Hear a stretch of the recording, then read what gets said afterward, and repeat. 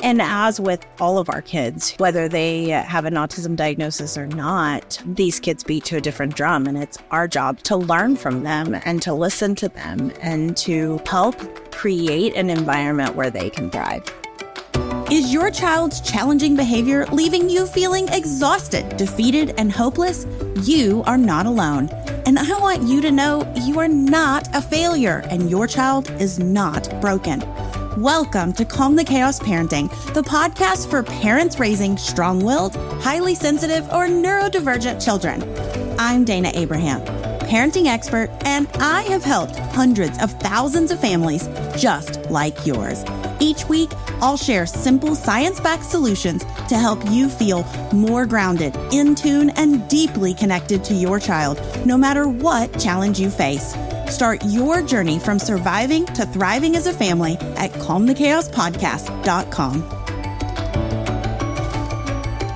All right, welcome back to the Calm the Chaos podcast. Today, we are going to be diving into a really hot topic today. You've just been waiting to do that.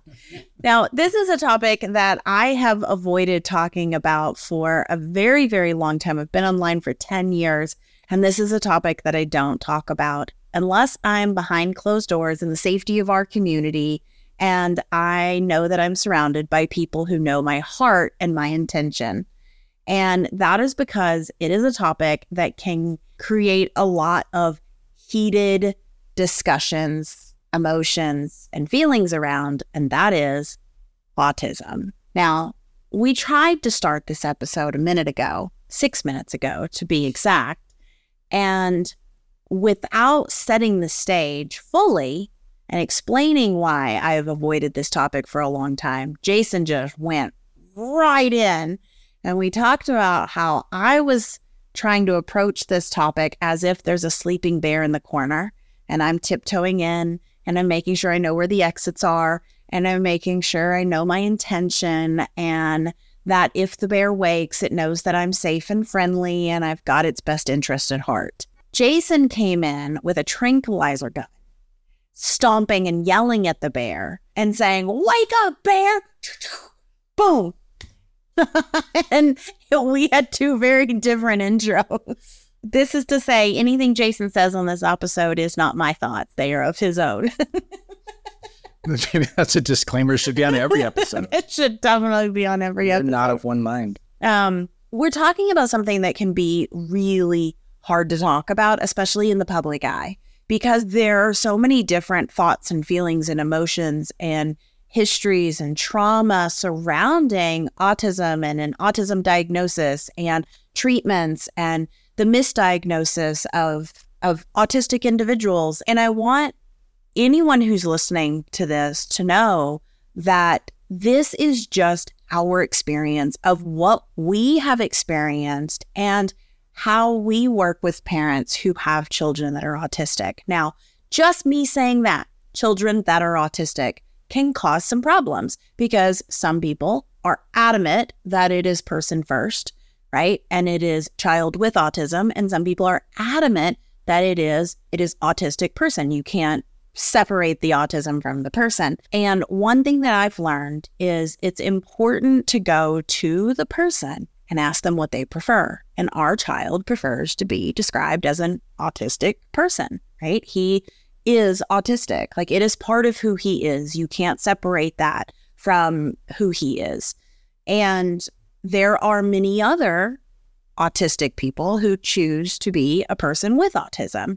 And I think we just have to respect what people want and how they want to be described. My point is everyone's experience is valid. And when you have a cross section of like autism culture and cancel culture, and we like roll those into a big ball, it gets a little dicey. And I'm more into the like, we're all the same, we're all humans, we're all on planet Earth together. Let's be cool. And I get that. And I also get that there are very hurtful ways of being and of treating and of speaking about neurodiversity and autism in particular. Yeah. And there are groups and individuals that their aim is to rid the world of autism. And we are of the belief that autism is not something to get rid of. Autism is not a deficit. And then, I can just hear the conversations that I've had over the years. And then, the feedback that you get is, well, your kid must not be severe enough, right? And so then you have these functioning labels or not using functioning labels. And then you have, well, if your kid can speak or if your kid is verbal, and you have all this mix and it's all in so much emotion. There's a lot of excellent books around autism that I love. I love Neurotribes. I love Uniquely Human. I love the latest one that I've been reading, which is A Hill to Die On. I love it. And it's approached from this angle of not two sides, but this is my perspective as an autistic adult raising autistic children. This is my perspective as a parent raising autistic children, helping parents raising autistic children, and these battles that ensue. Yeah. So I think this is great. Let's do this. There are a lot of different rules and ground rules, and everyone in their own corner and in their little plot of the internet has the rules that they play by. That's not really our interest or what we're here to talk about. I think what we're here to talk about is our story, our experience, right? And then I think we're, on some ways, we're speaking a little bit for our oldest, but not we're speaking for him. I think he's decided to share with the world. Yes. He is totally open to sharing his experiences through us and through what we do. And one of the things that I just want to say is I think that with all of these battles, we do a disservice to our children and to the parents who are trying to navigate this. Because if we can't talk about things without fear, then it makes it really hard to find resources, to find supports, to find a group that understands you. It's really hard to get the resources you need for your kids. I can't even imagine where we'd be today if when we started, I didn't feel like I could talk about sensory processing. If it was that heated of a topic and that I didn't want to talk about sensory processing because out of fear, we wouldn't be where we are today. We wouldn't have discovered what we've discovered today and be able to help as many people. And so I think that for the purpose of helping our kids, for the purpose of helping each other, I want us to go forward from this episode on knowing that our intention is to help you be the parent that you want to be for the kid you have in front of you. We're not here to fix kids. We're not here to change kids. We're not here to cure kids. That's not what we believe. But what we really want is we want to be able to have a dialogue. We want to be able to answer questions. And we want you to feel safe, to have a place where you can ask questions and you can talk about things, even if you're not sure if you're quote unquote saying it right, if that makes sense. So what we wanted to do is when I asked our community, okay, we're going to be doing some episodes, and we've been putting this episode off for a little while. And I think that internally I had a lot of fear around putting this episode out there. We're 14 episodes in. We've been doing this for 2 months. And you're like, well, we've been putting this off. No, we were going to do a batch of episodes last week. And we just we definitely had time to do it Saturday or Sunday. And we kept finding reasons to not do it. I kept finding reasons to not do it.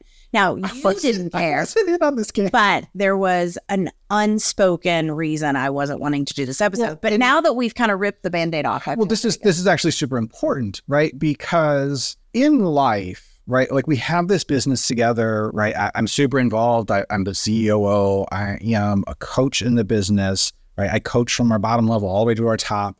And it is not my mission in life to calm the chaos, right? And you cue the heck out of everything, right? It is your mission. Well, it's my mission to create a more compassionate world and a more accepting world. Right. Which is very close to yours. I can totally get behind that, right? But the way in which we would approach it is very different, right? You are approaching it in a very practical manner and let's reach the people and do the thing. And I'm more hey, let's meditate in a room and come together that way. You also do things your way. You have a very set way of speaking, a very set way of doing. And if we're talking about the journey that we're talking about today, I don't know how much you want to divulge. Divulge is the word you're looking for, but it was more fun to watch you list all the D words you could think of. Yeah. So I don't know how much you want to share about your own journey and what, where you are with this, but you do have very set ways of doing things. And one of my superpowers is being a bridge and being able to meet people where they are, being able to hear and see where people are and what they're struggling with and say, okay, I'll meet you where you are. And then I'll bring you over to this new understanding and new awareness. Whereas you're like, look, we're over here. And when you're ready, you can come join us. Like, we're very different in that way. Absolutely. Yeah. I was just thinking about, we were at a conference together, right? And there was a group of people who were like, come and join us. And you're like, let's go do that. And I was like, let's not. And say we did, right? And these people, like another set of people came over, and then I was like, okay, well, we have to combine all the tables together. And then they just started combining all the tables together. And I literally left the room because I had no interest in being in part of the group. Yeah. They're amazing humans, was not in the mood to be part of the group energy in any shape or form. So then everyone got really sad. Oh, Jason, what are you doing? Right? I could care less. I was happy as a peach. I went for a walk. I went for like a 2-hour journey. I was by a river. It was amazing and peaceful. That's what I was into. You guys were doing your thing over there. So back to divulging. So what I think Dana is saying, if there was a desire for me to go down a path of like, should I get diagnosed, to be on the spectrum or not, there's probably a lot of evidence in the case that I have a lot of like autistic symptoms or traits or whatever the word is. Tendency. Yeah. Right. I do. I mean, you are definitely neurodivergent, and you definitely think differently and are wired differently than your average bear. Absolutely. But again, we don't think that autism is a deficit. And so are there some struggles that come along with having an autistic brain? And are there some comorbid conditions that make it difficult for many children who are autistic to navigate the world? Yes. And as a child, well, sure, struggled with some of that as well. Yeah. And the cool part is I had super like accepting parents who embraced who I was, didn't try to change who I was. They tried to understand me to the best of their ability.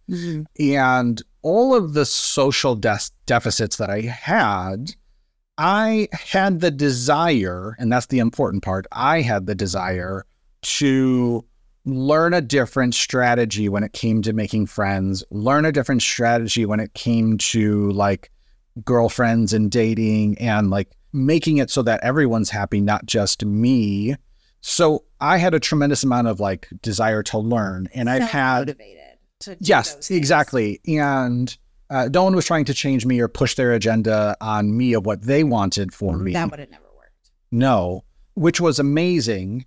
So I had some amazing people in my life like Dana and some past girlfriends. I think it was very girlfriend motivated. And I think that's pretty typical in society, that you grow through relationships that way. But they were very patient with me, and they would see that I was struggling to understand or accept other points of view.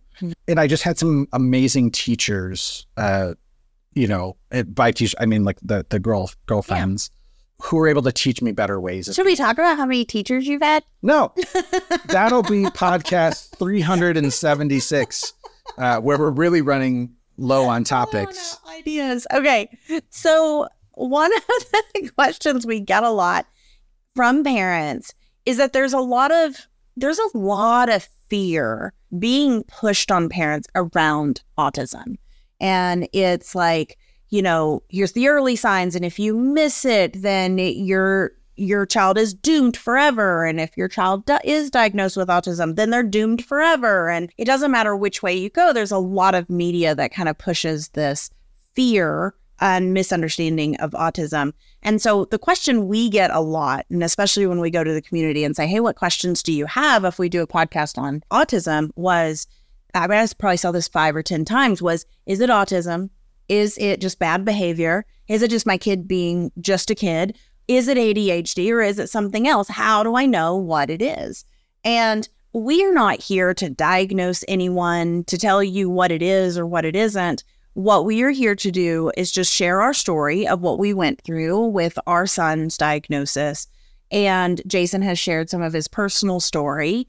And we'll share some of the things that we've learned as we've worked with other parents who have children who are diagnosed with autism, and some who weren't diagnosed with autism when they first came to us, but over time did get an autism diagnosis, and what we've learned in the process. And this is the first of many episodes. I'm kind of pulling off the Band-Aid and opening it up so that I can start talking about this journey. I can start sharing the resources that I've learned and some of the things that have both been a hindrance and like held me back in my journey of autism, and then things that have just opened up a huge world. Well, sure. And it's interesting that you use that analogy of, we're pulling off the Band-Aid.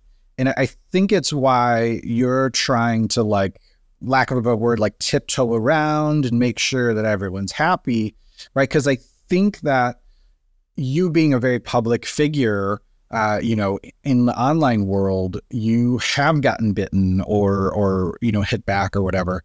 And there is a wound. Whereas, like, I don't have that, right? That's not my experience. But even if you had it, the way that your brain processes like social interactions, you would just cut that person off. Whereas me, like, I'm such a feeling person that I navigate that differently. And there's a lot of trauma around it too. Yeah. For me personally, in this issue, I don't have a lot of time or space in my life for people who think anger is the answer, right? Like rage and anger and fear, like that's not the path to a better world. But that's my personal opinion on it, right? So there isn't a huge wound there. So I am able to navigate that without fear of retribution or whatever. Whereas, like, I feel like you feel it a lot more. I do. And I also feel like the anger is valid from people. And and I think that we need people who are so angry that they're going to speak up, that they're going to say their mind, and they're not going to tiptoe it around it, because there are some people that will only hear it that way, but they also need bridges. And I am willing to be that bridge for people that other people are not willing. You're willing to just not have the conversation at all. Then there's other people who are like, I'm willing to be super like aggressive, not aggressive, but really forthright with it and really go at it. And then I'm saying, all right, I'm willing to be the bridge. I'm willing to say, here's what I think they're saying, and here's what I think you're saying, and here's a path forward that might work for different people. Yeah, and I really do agree on the validity of those feelings of anger and fear and rage and all of that. Like, they're very valid experiences. Staying stuck in those and using that to amplify your message is where I feel the misstep is. Well, and I think that it's very... where we need bridges in place. We need bridges, and it's also really common. I mean, if you think about it, right? Like, if we talk about some of the challenges or red flags, right? You have a child or a person who can be very rigid in their thinking, can be very stuck in this one track of thinking, having these very intense focuses.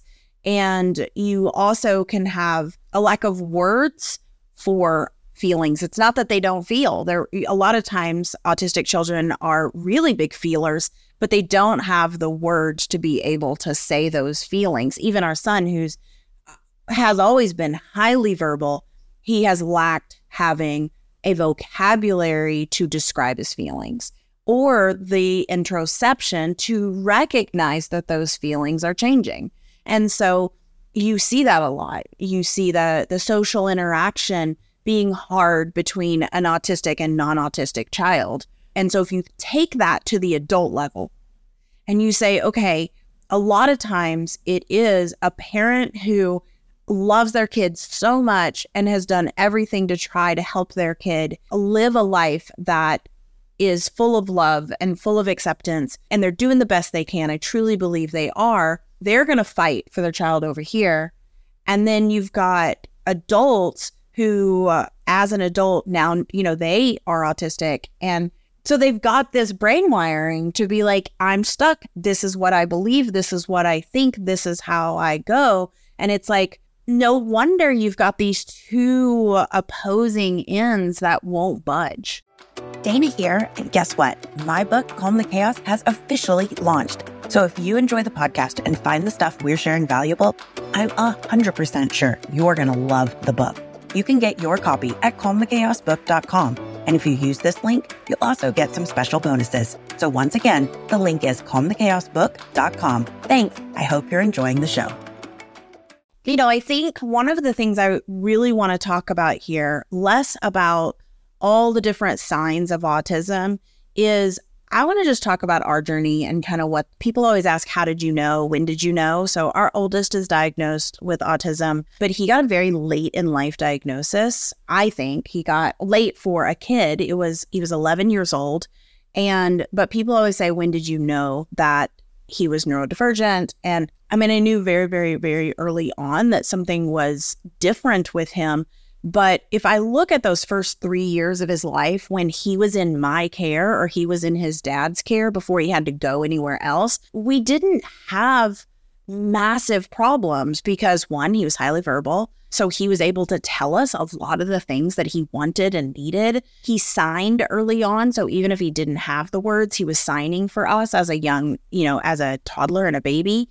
He potty trained himself. I thought I was the best parent in the world, but now we know it was because he hated the sensory feeling of being wet. So like he was out of diapers at 18 months, he was completely out of diapers.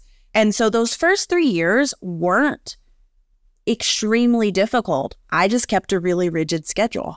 And I made sure that he had the foods that he ate. And I made sure that we kept sleeping at the same time. Well, and especially being your first child, you had no other reference point. I had no other reference. And so for me, I just was like, this is just being in tune with my kid. My mom would always get so upset because I was sticking to the schedule and I wouldn't allow us to move off that schedule at all. And it was because I knew if I moved off that schedule, that's when life was hard. And so you could say I knew from the very beginning, but I didn't realize that I knew. And, I started becoming a pretty daily force, in his life around 5 or 6. Yeah. And obviously he wasn't a typical happy-go-lucky kid. There were things that were harder. But I feel like once first grade hit, second grade, that's when it was okay, there's a bigger it's very hard to have him in a classroom all day. Yes. This isn't working out. What can we do? Yeah. The gap kept getting bigger. Yes. So when he was in preschool, so when we would take him to the park, I thought it was adorable that he would name all the parks. So we had Pinch You Park because that was the place where the girl pinched you. And then we had, Dragon Park because there was a dragon at the park. We had Bear Park because there were bears that spit water. So we named all the parks based on what he saw. If I look back now, right, when he played, everything he played, he lined up in lines. He would take all of his cars before he would play with them and he would sort them by color and by shape. And he would put them out. And who else, when I had my younger kid, well, we've talked about that, but not a lot of people do that, And had I known what to look for, maybe those would have been some of the things that I would have. He knew his alphabet super early. He was fixated on letters and numbers for a while, but then when it came to actually writing, that's when it got really hard. But it was once he went into preschool. I used to say my son has peeled grape syndrome. I used to say that. It was something I made up. Used to say he just takes what he looks at what everyone else is doing and he mimics their behavior and he soaks it all in and then he does it 10 times, tenfold. Well, that's social. That's him not understanding social cues, him trying to watch the social cues to say, okay, how do I navigate this situation? Oh, that kid pinched. Okay, that means I'm supposed to pinch to get my way. So when he went into preschool and a little girl bit him, he was like, oh, that's how we do things? Okay, I bite you, right? And so then he bit back and then he didn't let go, right?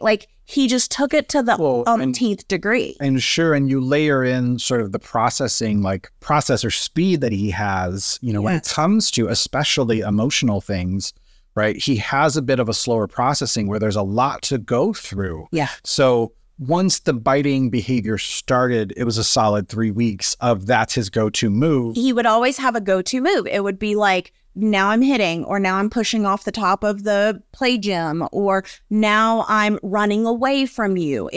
Once he found his go-to behavior, it worked and he's like, okay, this got me out of my thing, And so he did that. And So when we first started looking for support, we had the full neuropsych evaluation. And I said, can you look and see if, possibly if he's autistic?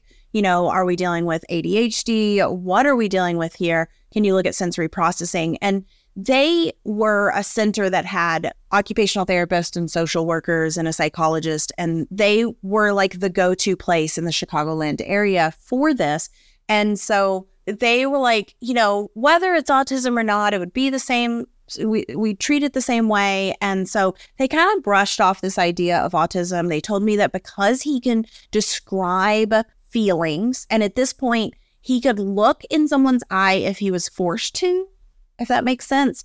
He didn't naturally do it. And he could describe feelings and emotions. So if he was reading the assessment and it said, Susie lost her dog, how does she feel? He'd say, she feels sad. He could do that. But if he lost his dog, he couldn't say, I feel sad. And so there were these very common misconceptions that were used as his diagnosis point. And so autism was ruled out, and he got sensory processing disorder and dysregulated mood disorder, a diagnosis early on. And so he went to occupational therapy and he went to social work, and he had a really good relationship with them. That worked really well going there. Yeah, the gentleman that he was with for several years was amazing. Yeah. They moved places. He stayed with them. It was one of those humans who just went the extra mile for your kid, and it's always a place in your heart type of thing. The thing that they were working on in social work was the unthinkable. So Rock Brain was funny once. These different characters. These are still the things that are the struggles for you. These are still the things because it's part of how he's wired. Sure, absolutely. Right? And so when he finds something that's funny, when he finds something that works, he's going to try it out a bunch of times, right? So it was funny once. He's the most hilarious kid when he's not trying to be.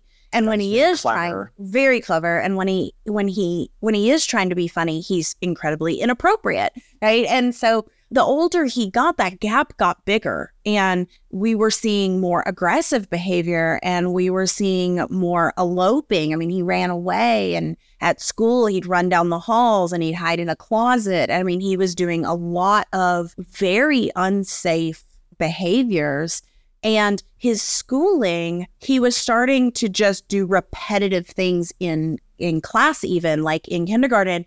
He wrote in his journal every single day, I like cats, because he learned that all they want is him to write a sentence. So he wrote, I like cats every single day for an entire year. And because he wrote a sentence, it was wow, he's advanced. And then but he's still writing, I like cats the last day of school. The real advanced part is he was this is the bare minimum that I have to do that you'll accept. So I'm going to do that because why do I need to do anything else? Yeah. Sensory stuff was always big. I mean, he was a sensory seeker, but also sensory avoider. The moment that he got a drop of water on his shirt, we had to take it off immediately. Which is challenging. Really challenging. And he's still very similar to that. I mean, if he gets anything wet, he wants to strip down into nothing. He wouldn't wear socks. He still to this day is 18 years old and he just wears slip-on shoes, no socks. He struggles with washing his hair. As an 18-year-old, he can say, I can't deal with the seams. They drive me nuts. Yes. Whereas a 4-year-old, he couldn't say those things. He didn't understand what was bothering him. He chewed everything. He still does. He still does. But at the time, I mean, he chewed everything. And that's a lot of the sensory stuff, but also is a clear sign that they're, could be autism as well. It's how he's regulating. Yeah, it was how he was regulating. He does verbal tics, right? Where he'll make a noise over and over again, or he'll for a solid, gosh, how long did he do stomp, stomp, clap? That was probably a good 6 months of that being his stim.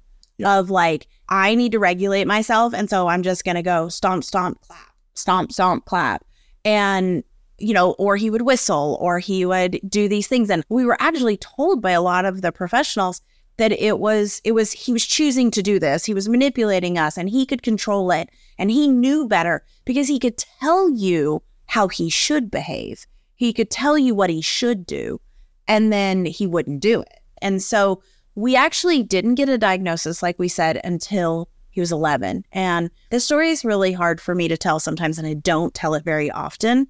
And I don't know how much of this story Jason knows. So I even have like in my notes, like Dana, because I don't know if he understands the reference here. No. So at the time of diagnosis, we were at a really bad place. So he was having meltdowns on a regular basis in school. He was 11 years old, so he was in like 6th, 7th grade. And he was even getting like ambulances called to school because his meltdowns were like so severe. One time I walked into the school and he was in the staff's room and he had just taken a marker and written no all along the walls. Now, I later found out it was because they were telling him that he knew how to act better and that he just needed to behave. And they were trying to like do some holds on him, and he felt really unsafe. It's such a clear sign of the adults in his life not listening to him, saying he's literally saying no, and they can't hear him. They just think he's being disrespectful. Yeah, he was really, really struggling, and we were at a school, and he was in a behavior program. But anything he did, the principal took as like a direct assault on respect, and that he's doing this on purpose. And one of the things that happened with this is we had at home on a weekend, one of my good friends was coming. And again, this is another one of his signs that he had what we called, this visitor syndrome. Again, I didn't know what any of this stuff was. So I used to say when I was pregnant with my daughter that he had perpetual visitor syndrome, meaning that over 9 months, he just was anxiously awaiting when she was coming in this unknown. He had no clue how his life was going to change when she came. And so he just, as we got closer and closer to her coming, he got more and more dysregulated. Well, the same would happen if we had a visitor over the weekend or if we had a friend coming over after school. He would just like not know how to regulate himself in any way. He'd bring out all his toys and he'd jump on the furniture and he would say inappropriate things and he would melt down. I mean, you would see every behavior that he had come out. And this particular weekend, he had 3-hour meltdowns in a row, and we finally had a breather. And my friend was coming from out of town, and I hadn't seen her in like 3 years or something. And I was so excited. And so he calmed down. I was like, all right, we're going to go to the store. I'm not leaving you at the house. Like, let's go to the store. Well, silly me took him into a grocery store with like the bright lights and the sound and the smells. And he lost it and started kicking the back of my chair. I went back to the car and we waited in the car and he started hitting the back of my chair. He started doing all these things and I tried to drive home, but he was kicking the back of my chair so much that I pulled over in the Starbucks parking lot. He gets out. He starts stomping on the top of the car. I couldn't help him. Jason had to come and help me. We got him in the car. We took him again. We were told by the psychologist when this happens, just take him to the hospital. Took him to the hospital. And because this was like the 4th visit to the emergency room in a month, for these like huge explosions, this time was a little different.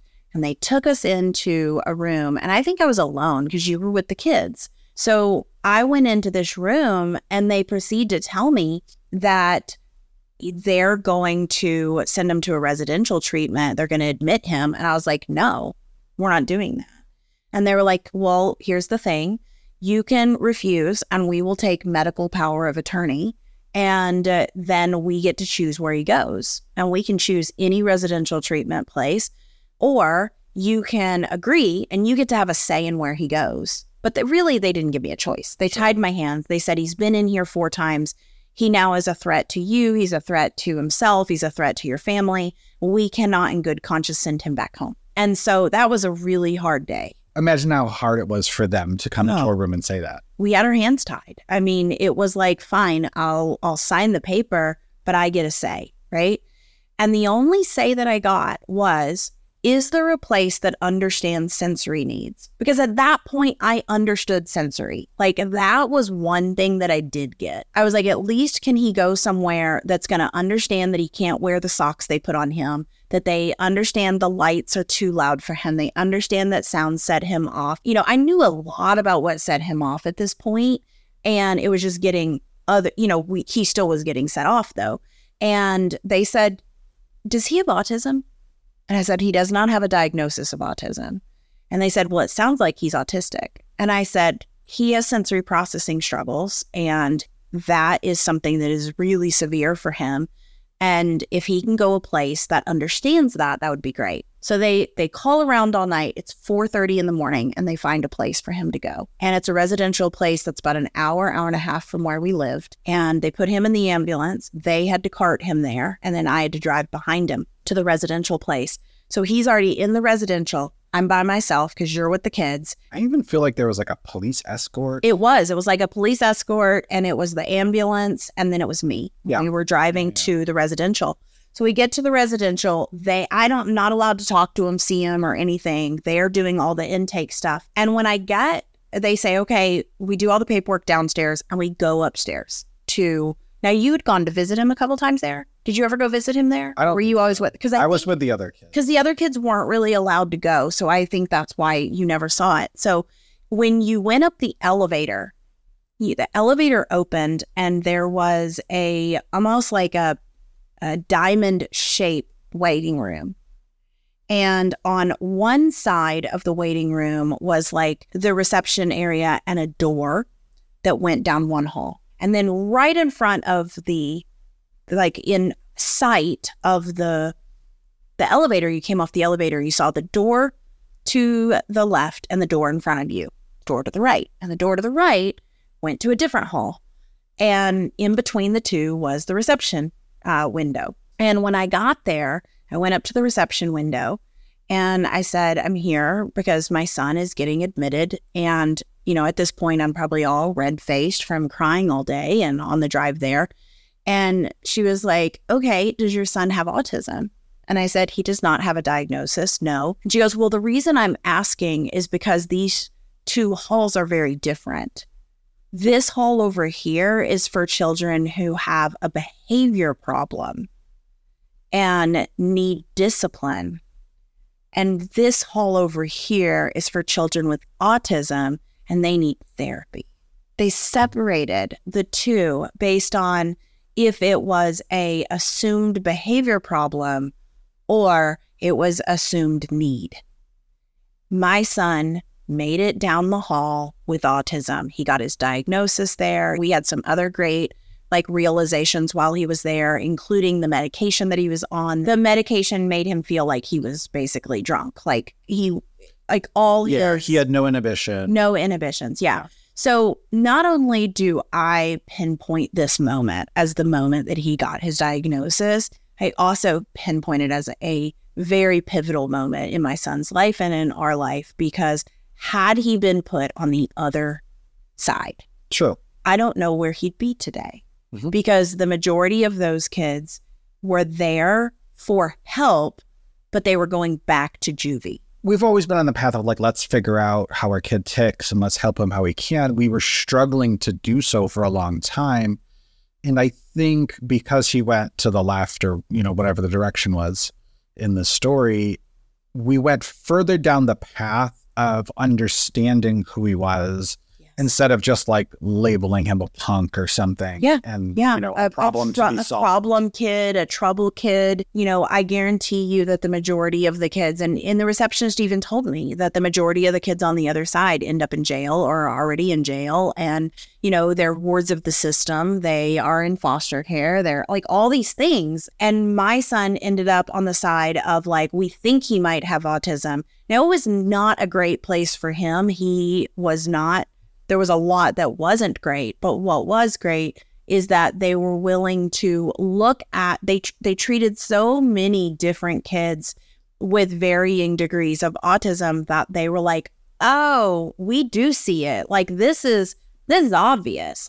He's got this, he does this, he does this, he does this. And he struggles with his way of speaking about his emotions, and his medication is making things really hard for him. And so those things set us down a path that made such a difference. And having this understanding of himself, oh, I'm autistic. Because before this, it was why am I like this? Why do I do this? I don't want to be this way.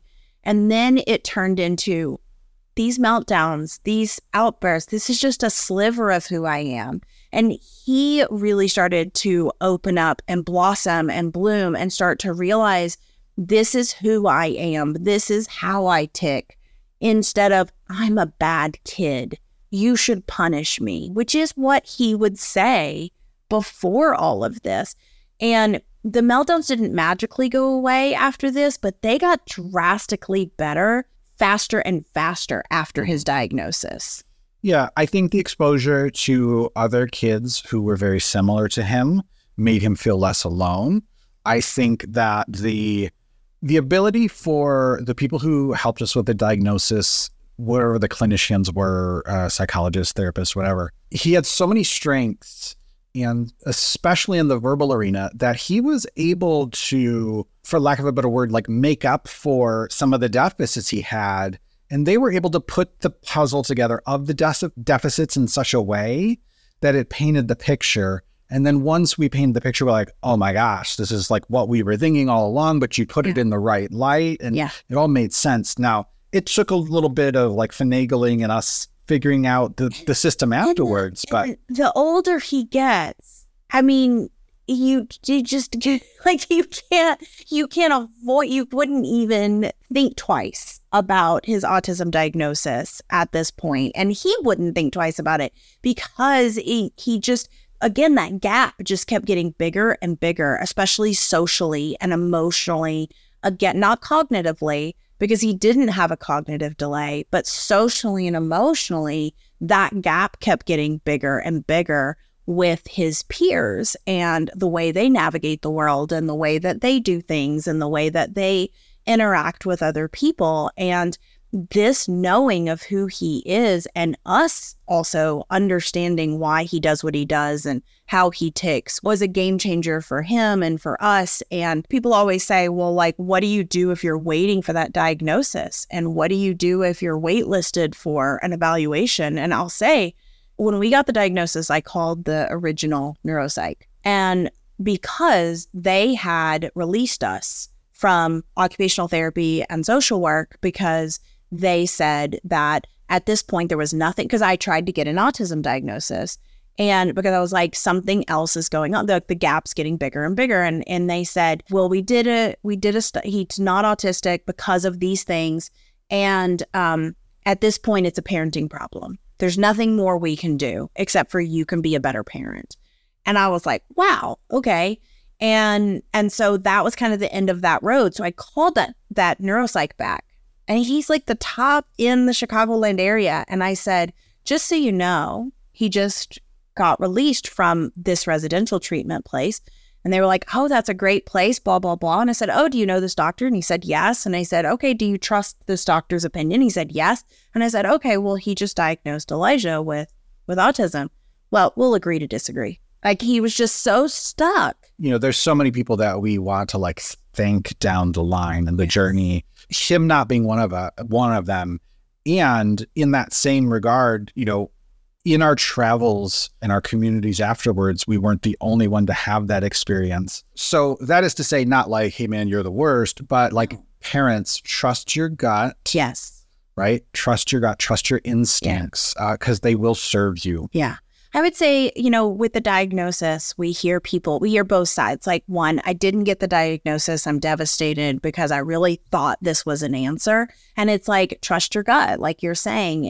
And you can still learn about your child. You can still understand their sensory preferences, their triggers, their likes, their dislikes, their struggles, their superpowers, what makes them tick, how they interact with people, what they prefer. You can still get to the bottom of that without the diagnosis, without the expert there to share, you know, shed light on it. You can be the expert in your own child. And then on the flip side, people will get a diagnosis and then they're devastated. Like, oh my gosh, we got the diagnosis. I wasn't expecting this.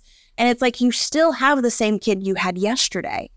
Now you just have maybe some more answers. Maybe you'll find a new community that you can find more answers. Maybe now you can speak with autistic adults and ask them about some of the practices and ask them how they feel and learn from them. And, you know, it opens up a new world of neurodiversity. And a lot of people, when you're dealing with a challenging kid and you're dealing with behavior, you're not looking at neurodiversity, nor do you even know what that name is or what that word is.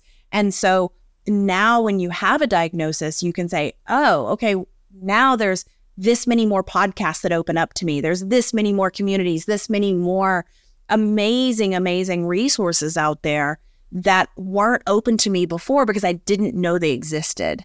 And so whether you get a diagnosis or don't get a diagnosis, whether you find all the answers or you don't, you have to trust that intuition. You have to trust your kid. You have to love the kid you have in front of you and not compare them to the kid you wanted, the kid you thought you were going to have. And once you can do that, you and your child can live an amazing life. It just may not be the type of life you thought you were going to have or that they were going to have, right? Our son is 18. He's not going to college, right? He may never go to college, but he's definitely not going right now. He's not moving out of the house. I don't know. You ask him, he says he's living here till he's 35. He was 40 before. Okay, so it's dropping We're working on it. We're working on a little. I could compare that to a quote unquote typical 18-year-old and feel like, oh my gosh, this is the worst thing ever. Or I could say his timeline is his timeline and this is what it is. And I can be here to support him and help him navigate life. Yes. And as we wrap up this conversation, kind of like the beginning of our story, I want to say this. Now, our oldest has given us permission to tell most of his stories. And I think his rationale is pretty plain. If my journey can help somebody else, why wouldn't I say yes to you telling that story so that they can have hope and get help? Yeah. I'll add, this is what I really want to say, if you have been helped by, his journey in any way, if you can just send him a shout out, just like a little heart moment of dude, thanks, little man. I'm like an energetic woo-woo kind of person. I think he'll get that. I think even if you didn't send it energetically through the world, if you're not that way and you want to just send a shout out to him, send us an email or comment on social or something like that. Oh, he would love that. He really would. It was his birthday just the other day and I posted on my Facebook wall, a picture of us when he was little, and our students who I'm friends with on Facebook posted that they were thankful, that he existed. Because, we wouldn't do what we do now if it wasn't for him. Yeah. I hear you. You okay over there? They can't see you wink. They can't see you cry. Is that how this works? I mean, I agree. When he turned 18 and I was sharing his birthday, I mean, it was that. It was I am so thankful that he is in our life. I am so thankful that he has led us down a very challenging path, but we have learned so many things and we've been able to help so many other families because he was willing to let us share the story. And when the book was being written, I was a little nervous because he's about to be 18 and he gets in his head certain things. And I was like, he's going to turn 18 and decide, well, I don't want my story told anymore. And I was like, hey, buddy, you're turning 18 soon. Are you still okay with your story being told? And he was like, yeah, why wouldn't I be? And I said, well, because it's your story and you might not want it out there. And he said, but it's going to help someone else. And I said, yes, it's going to help a lot of people. And he said, all right, then I'm good, and we do get to continue to share some of his story and we get to share our part of the story too, because we went through a lot as well, but we are thankful. And so if this has touched you in any way, if his journey has helped you, please send him a little thank you, a little shout out. I think that'd be really lovely for him. Yeah. And, as you were talking, putting it into context, right? We have a child who's finished high school. He's graduated, by skin of his teeth. And blowing him over the finish line. We were pushing him over. I mean, this is such a clear sign. I know, hold your thought. It's such a clear, again, indicator of we weren't wrong in this diagnosis. He got straight A's or straight F's. Straight A's in the classes he loved, in his interest. Well, the good news, it was straight A's and straight D's. It was. Well, it was started as F's, and then he did, by the hair of his chinny chin, right? He did what he needed to do to graduate in those classes, and he ended up with D's and C's actually in those classes. But at one point, it was split down the middle. It was either all in or all out. And that's how he works. And the traditionally hardest classes, he had all the A's. And he did. The easiest classes, he didn't care about them and didn't see the point. He didn't see the point in why he needed these different classes. And so he didn't have good grades in them. The fact that we have a child who has graduated from high school and is unmotivated to go off to college or to community college or to get a job yet, right? He knows it's coming. He's starting to understand kind of what's next. He's making a plan somewhere in his brain, I'm pretty sure. But if we just looked at that side of the story, it would be incomplete. Because the reality is this kid has affected more people and more families, including us, right? And all of our students, right? All the people about to read this book in such a massive way that, I'm a traditionally successful person. I went to an amazing high school. I went to college. I did all the things. I had a great job, blah, blah, blah. It wasn't until this guy came into my life that I started to truly live a life that was aligned and fulfilling, right? And I think he's doing that for so many people. So when I think of those, that's got to be my anchor for why isn't this guy doing more or producing more or becoming more part of society? This is how he's affecting society. 100%. He's here to teach us. He's here. And as with all of our kids who, whether they have an autism diagnosis or not, these kids beat to a different drum. And it's our job to learn from them and to listen to them and to help create an environment where they can thrive. Yeah. I thank you guys for listening to today's. It was really healing and cathartic for me to just talk about our journey and talk through that fear. Now I'm getting choked up, and just having a space where that's something that I've always wanted. Is I started this blog 10 years ago because I wanted a space where I could share my thoughts and feelings, the ups, the downs, the in-between, even if I didn't have a lesson.